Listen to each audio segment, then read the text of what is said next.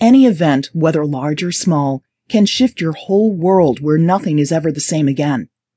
It can happen several times in a lifetime, necessitating making small adjustments along our life's path, our spiritual journey. I'd come to recognize that when I resisted something, it usually persisted until I self-corrected and made a better choice. When things go wrong, it seems to be the universe's way of saying, "Kathy, you are off your path. Now get back on, and things will start falling into place again." I was now a clinical psychologist in private practice in Los Angeles and was finishing up seeing clients for the day. As I walked to my car, parked in an open lot adjacent to my office building, I glanced up at the moon. Just as I was reaching for my car door handle, I felt an unusual whoosh move out of my chest area. It was so dramatic and unexpected that it stopped me in my tracks, making me wonder, what the hell was that? It felt like something had left my physical body, and I was now no longer the same person I was seconds earlier. I felt totally bereft. I felt a profound sense of emptiness, a sense of acute loss like nothing I had ever experienced.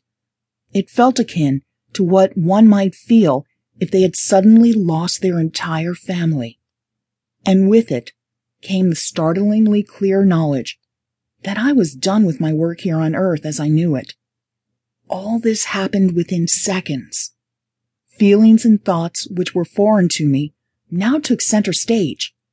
I had no idea what had just happened, and that's when my life shifted. 1 second, I was totally conscious. The next minute, the edges of my vision went into a soft, blurry focus, and all I could see was an old wooden radio receiver with knobs atop a pedestal, under an open canopied tent in the middle of a vast green field. As I moved toward the radio without conscious physical effort, I saw a swirling spiral vortex in my head, moving faster and faster as I was sucked into the radio.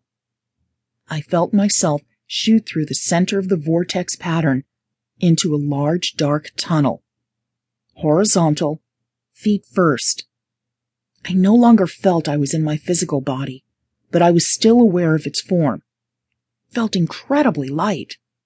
I was aware that I was moving through this tunnel at a high rate of speed. It felt very familiar. I knew I had been there before. Even though I was traveling horizontally, I could see a light at the end of the tunnel, a brilliant light that pulsed and glowed. That's when it hit me. Oh my God, this is that tunnel! A rush of thoughts immediately bombarded me. Did I just die? What did I die from? I wasn't sick. What happened? Is this it? I felt in full command of my faculties. Unlike other near-death experiences, I was not aware of angelic beings or departed loved ones in the tunnel. There was no celestial music, psychedelic colors, or light beings coming to greet me. I had no life review. I just hovered at the edge of the light. I could feel it beckoning me, but I was unable to move forward into it. I don't know how long I was hovering there waiting for something to happen when I had the irreverent thought, well, this is boring.